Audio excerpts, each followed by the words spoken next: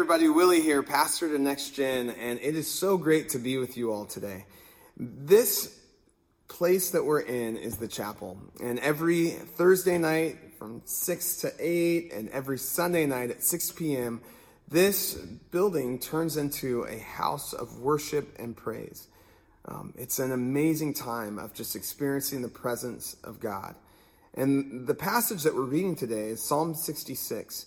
And in Psalm 66, it is really a call to worship, a call to praise. It begins with a call to all of creation. It talks about all of the earth praising God, a universal cry